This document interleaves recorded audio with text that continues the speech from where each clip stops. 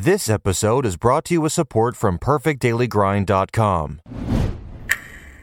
Perfect Daily Grind, your source for coffee education, articles, videos, and more, from the farm to the cup. Support comes from SF Bay Coffee, who pays farmers sustainable prices and helps build homes, schools, and medical facilities for their communities. Learn more at their website and get 10% off with the code COFFEEPODCAST at sfbaycoffee.com. We are living in a day of coffee crisis. This crisis is associated most closely with the issue of the price of coffee on the C market. What does that mean? Well, simply put, the price of coffee is dangerously low today and has a history of being volatile or inconsistent over its relatively short life on the global market.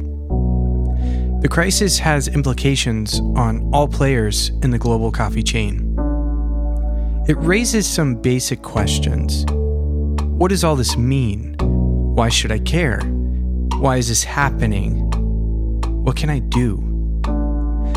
I've had these questions too, and they have swarmed in my head almost since the beginning of the podcast back in October of 2015.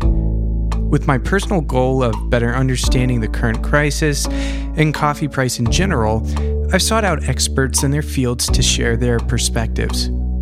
This series should not be viewed as an answer to the crisis, but I do believe the accumulation of these episodes potentially holds the key for solutions to big problems it creates. I'll say this out front. This is a complex issue. I believe the real danger in this conversation is oversimplifying the issue or dismissing it as a flash in the pan and failing to reach understanding. I hope what this series offers you is the opportunity to better understand the crisis and be a part of the global conversation concerning all of us coffee people. Ultimately, I hope it leads to real action that produces sustainable solutions. So without further ado, we start with a global historic perspective on the price of coffee with guest Professor Jonathan Morris. All right, Professor Morris, welcome back. How have you been? I've been great, thanks. Really enjoying myself the last few weeks. Went over to the SCA in Boston and had a great time there. It's the first time I've been to the SCA in America.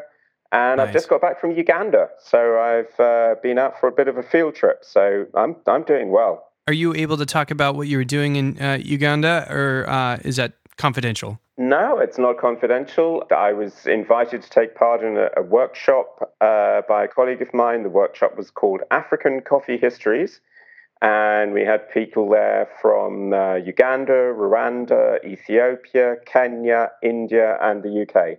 Excellent. And really interesting stuff. You know, it's great to talk with coffee people who come from all different sort of sides of coffee. Mm-hmm. And it's the first time I've ever seen Robusta grow in the field. So it was really interesting to me. Very exciting. Sounds like fun. So you know that I'm already convinced about the necessity of this conversation, but let's pretend I'm not convinced. Can you convince me why we should consider the historical perspective when talking about the current coffee price? Yeah, very simply, we've been here before. We've had coffee price crises before. And also, I think if we look at the history of coffee, we see a little bit about how we got to this crisis and what the underlying problems in the market are. Because my sense from studying coffee history is that actually you can identify, if you like, the fundamentals that have been affecting the market, the different strategies that have been used to manage those prices. And in a sense, I even think we might be able to use history as a way of thinking ourselves out of this crisis. Well, I'm glad that you seem optimistic, even in the use of the historical context and the stories that we're going to get into. That's a bit of a refresher, I think, from some of the conversations. So I'm excited to jump in here. We kind of have to start at the beginning. I think that would make the most sense. And I've heard it's said by many influencers in the coffee industry, whether it be on Twitter, Instagram, some articles that I've read, that coffee was established on a colonial agenda fueled by cheap land and cheaper labor, even slavery. Is this accurate? And what should we make of the beginning price structure of coffee? Yes, it is accurate, very accurate. And I think what we have to do is understand those systems and then how, as it were, those systems were played. Hmm. So if we start with the systems and the sort of the colonial model, so we have really two models. The first model was the one that we saw in Java. Java is the first place outside of the kind of Arabian African heartland that coffee is transplanted to and grown. It's done originally under the system of the Dutch East India Company and what they call the collection system. And effectively, what the company did was pass a revenue on to the local lords and chiefs of tribes that they had to supply them with a certain amount of coffee, which would be then transported back to Amsterdam. So the way that this happened was that the local lords would basically instruct their peasants, if you like, leaf men, so sort of those who were tied to them, not as slaves per se, but as sort of owing allegiance to them, that they must plant a certain amount of their land with coffee. And that was then presented as a tithe to the Dutch in return for administering the colony. Of course, there wasn't much choice about whether you paid that, but that was the way that was structured. So that enabled the East India Company, the Dutch East India Company, to ship back coffee, to obtain coffee at a pretty low price, to set that price, and to ship it back to Amsterdam where it would be auctioned. So in that respect, at that time, the price going to the farmers is really the price going to their lord. And as far as the lords are concerned, it's effectively the price of just paying the Dutch to keep them on side and to enable them to continue governing as sort of local elites, as it were. That moves into more outright slavery when we see the transplantation of coffee into the Caribbean and subsequently into Latin America. So, as we've discussed before, if we think about coffee, and particularly the French take coffee to what is modern day Haiti, which was at the time known as Saint Domingue, and that is on a pure slave system. So the slaves are receiving no money for their labor, and again, therefore, that makes the coffee relatively cheap. That system is used also in Brazil. And when we start getting into, as it were, the modern coffee market with the development of Brazil as the big supplier of coffee into basically North America as the big market for coffee, then the Brazilian owners who dominate this trade have very large plantations, which is unusual perhaps in some of the other sort of coffee owning countries. Okay. And what they are doing is using slave labor, and they are basically working on a model which says if we expand production but keep the price low, then we can grow the market in the US and indeed grow that market not just because of the volume that we're producing at, but also by getting coffee at a price that ordinary Americans, if you like, can buy. I see. This sounds like a key moment. It absolutely is, because this is the driving way that coffee expands. So to go back to your question about cheap land, cheap labor, we talk about pushing out the coffee frontier. And that's what happens in Brazil. We push out from particularly Sao Paulo.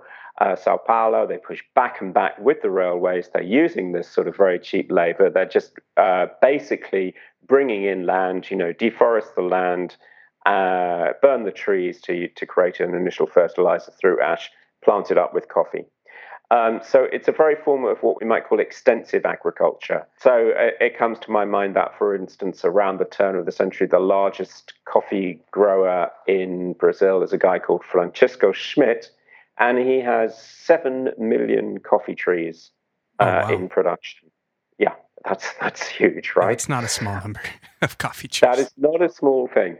So we need to spill this a little bit forward as well. That's the strategy, and that strategy continues after the eventual abolition of slavery in Brazil. And the abolition of slavery takes some time, and it's played through. But in order to continue with the cheap labor, what the Brazilian coffee growers do is to start recruiting actually emigrants from Europe, but not emigrants to come and be, as it were, coffee proprietors, but people who came out who had been peasants in Europe, often very much on the margins, and who would continue to do so in Latin America on schemes that were effectively repaying the debt, so that their passage is paid. They are paid a small amount by the owners, but they are expected to pay back the debt of their passage, and that takes quite some time. So they, again, are a very cheap labor resource. I see. I want to kind of push this forward a little bit because the end result of that strategy is obviously that we have a lot more coffee being produced. Yeah. And as long as the market grows, that's fine. But and the first time this really happens is in 1906, come the point at which we reach really bumper harvests in Brazil, and the market can no longer absorb that, then we have a problem. A big problem. Before we jump forward, I know we have a lot of listeners from all over. Can you explain just briefly what a bumper harvest is? Yeah, okay. So a bumper harvest. So gradually what we found, particularly in Brazil, is that we have on years and off years, as it were, for volume. Gradually, therefore, every other year, we get a really big crop. So I don't know, maybe some of your listeners grow apples, I do, for example, and you'll know that an apple tree, and kind of actually by some sort of force of nature, it tends to be across the whole region, apple trees have one year when they produce much more crop than the next year. And the same is happening with coffee.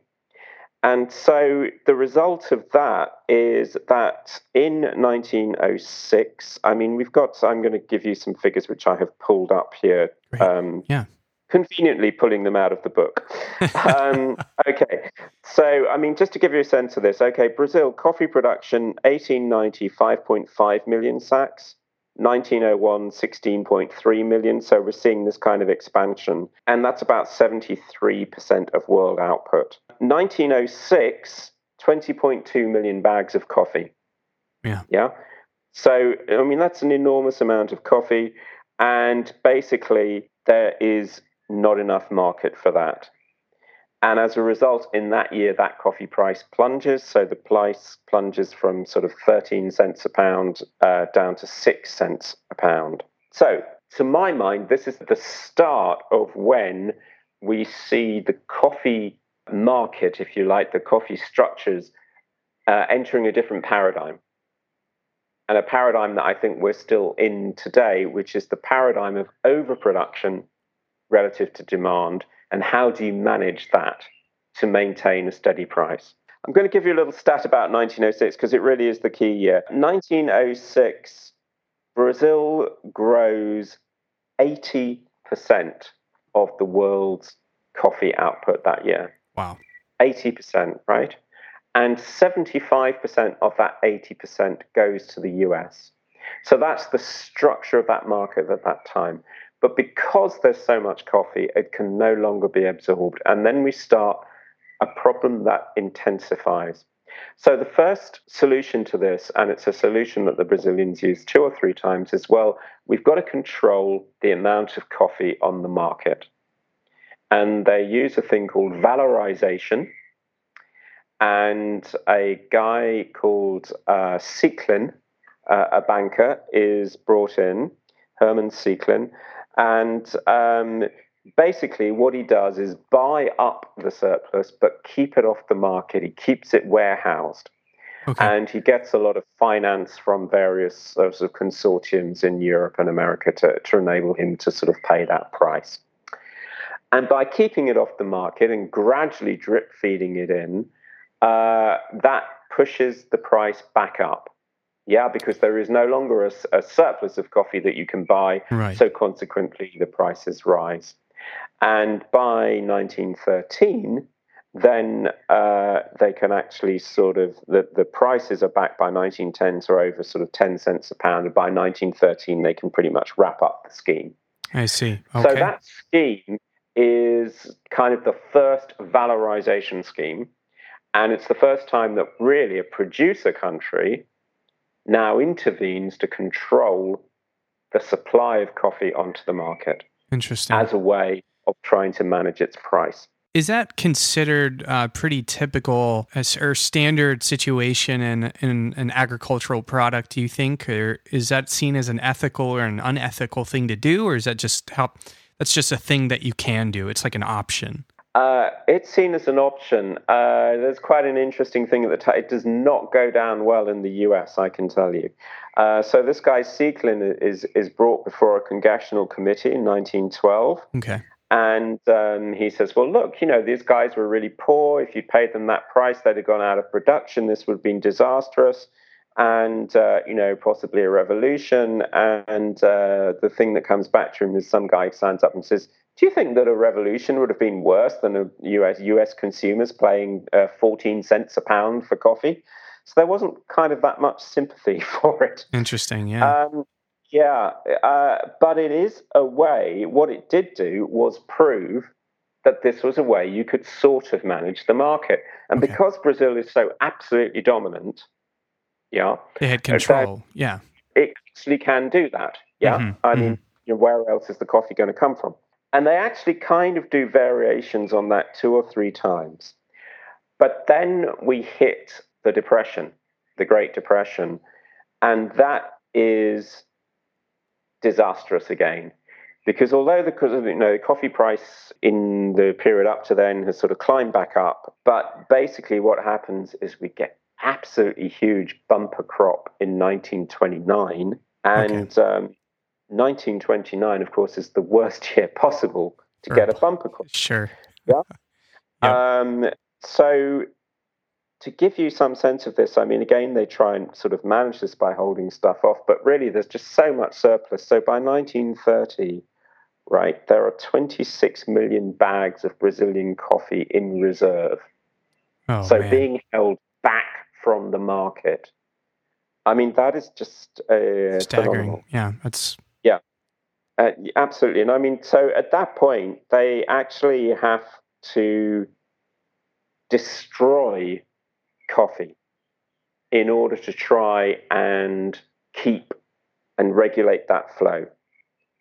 Right, so because it has to actually be gone, because otherwise it's... Yeah, because what on earth, I mean, even to physically warehouse it is going to be too costly. Right. So, I mean, there's various schemes. So, I mean, there's schemes like, there's a famous one where they kind of mix it up with tar and try and use it as engine fuel, in the sort of steam engine. So use this instead of coal.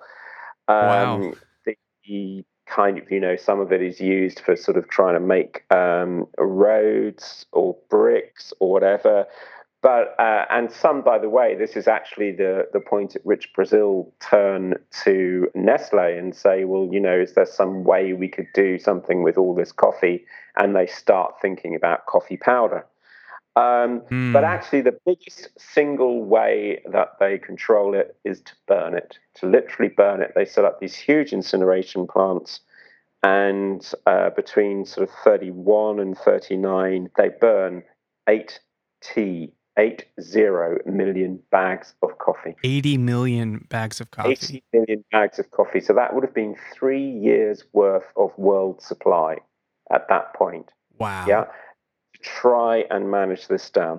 So what I'm trying to convey to you, Jesse, is and the reason for thinking about all this, apart from the sheer incredibleness of it, is the problems here are all about oversupply relative to demand and overcapacity in the market.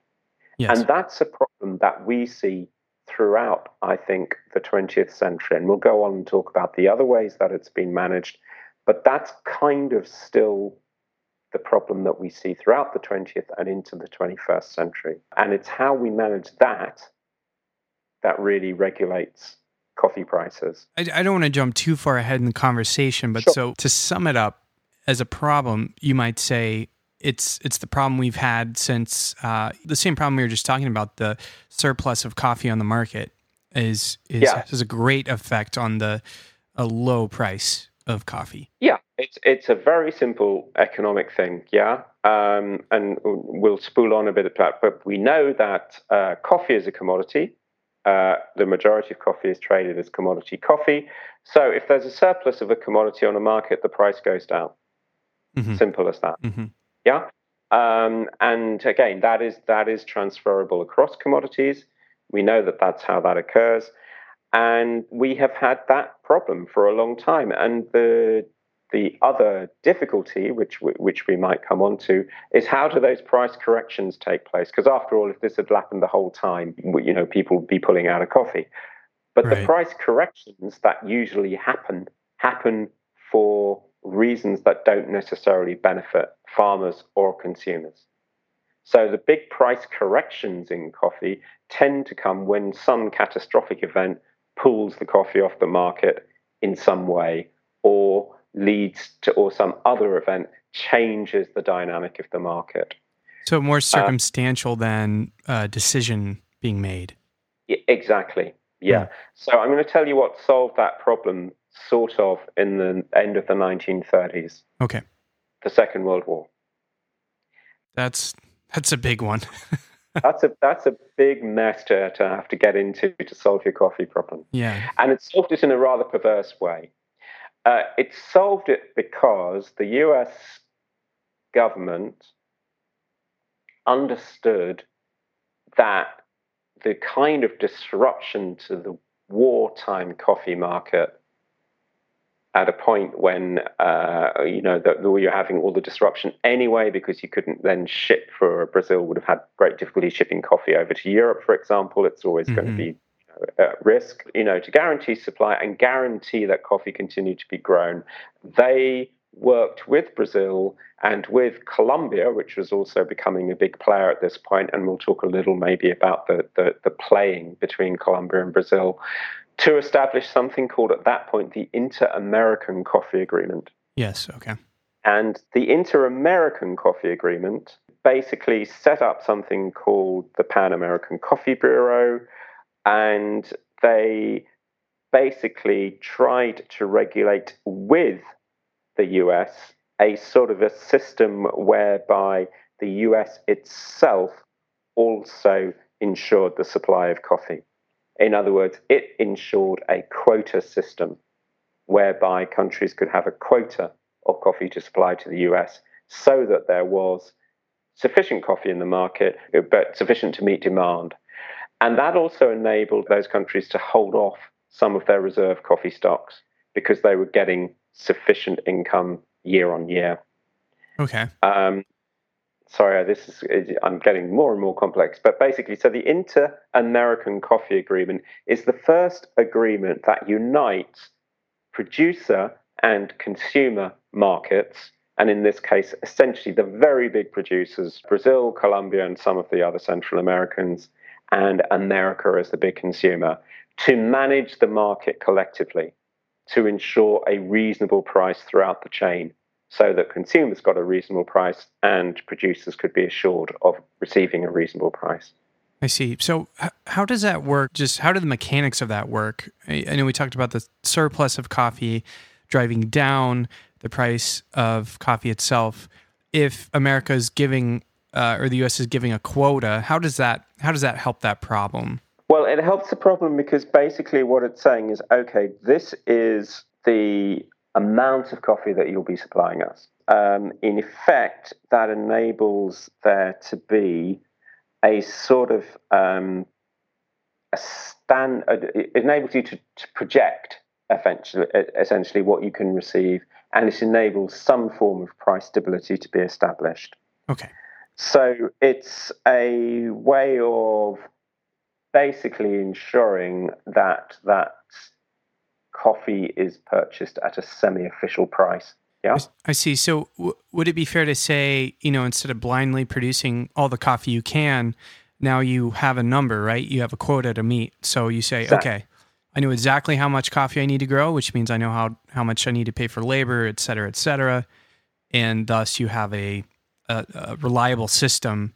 Business has gotten a lot easier and because of a transparent relationship Well, of sorts. it gets a lot easier because of the transparent relationship. There's a further element to throw in here, which is that Brazil, Colombia set up their own government agencies for managing that trade. So in Brazil, it's called the IBC. In Colombia, it's the FNC. Yeah, the FNC. Excellent. And so they also therefore manage that. So they know they have this amount of coffee that they're going to supply. They can then pass that back down the chain and manage accordingly. Yeah. So it doesn't mean that there isn't an excess of coffee, but it means there isn't an excess of coffee on the market, and they know what they are going to supply. Does that make sense? Yes, it does. Mm-hmm. So, in fact, what happened was that Brazil still had excess coffee, but it had a secured price. Effectively, it knew what price it was going to be able to secure. It had a secured market. And actually, of course, come the end of the war, when they liberalized the market again, bang, we got back in the same situation. Initially, we got a very interesting phenomenon because we had the Brazil, for want of a better word, dumped a lot of coffee, particularly into Europe at very low prices, which did have an effect of re-stimulating the market. But we again very quickly get to the point by the end of the 50s where we've got a lot of countries producing coffee, creating surpluses, unable to stabilize prices. Are these countries like unfamiliar with the problem, you think? Well, I think there's an element here also of how do you steal and how do you arbitrage. Sorry, steal may sound a bit unfair. How do you take market share? Right. Okay. So our big competitors at this point are Colombia and Brazil. Colombia is extremely good at arbitraging its price. Colombia is also extremely good at playing on the fact that, it says, and we would probably go along. Brazil is your mass producer. We in Colombia are producing a somewhat higher quality of coffee, and therefore there's a price premium to be paid for that coffee, and that's the coffee that you use to add flavor to your blends. And what's the arbitrage price between those two? And that changes. Do you see what I mean? So that's a way of changing the balance. I see. Okay. And at the same time, by the end of the 50s, you have the beginnings of new countries or old countries coming back stronger into the market, not least with the beginnings of the growing of Robusta. So the start of the West African countries coming in, and that sort of, a resumption of some sort of production in some of the Asian countries. So by that period, you're getting an overall expansion of market. And of course, Robusta adds a whole new dimension to the game. Yeah. Mm-hmm. And all of that terminates in another sort of period of boom and bust in prices, which is then resolved by the start of the International Coffee Agreement, the ICA, so the foundation of the ICO and the ICA in the early 1960s. And these are closely related, the ICO and the agreement itself, ICO and the organization. Is the International Coffee Organization, and the ICA is the International Coffee Agreement. So the ICO, if you like, is the secretariat, mainly among the producing countries, but not only, that enforces and negotiates between its members, the ICA, the International Coffee Agreement. And that International Coffee Agreement is a kind of expanded version of the Inter-American Agreement, whereby it assigns quotas for production. Okay. And thereby attempts to stabilize market prices. So it doesn't say this is the price, but what it says is, this is the amount that can be exported from your country, into these particular consumer markets, most notably the US, but also Europe. That is what manages really the coffee price between the 60s and the end of the 80s. Stay in tune with the series to hear part 2 of this conversation next week. Interact with the content of this episode on Instagram, Facebook, or reach out to us at our email at info@thecoffeepodcast.org. For further engagement, updates, discounts on cool gear, subscribe to our newsletter on thecoffeepodcast.org. Get 20% off Jonathan Morse's book, Coffee, A Global History, with the code COFFEEPOD. Music for the series was produced by Michael Parallax. The coffee that helped me produce this series came from Pear Cupworks. I'm Jesse Hartman. Thanks for tuning in, and as always, and until next time, happy brewing.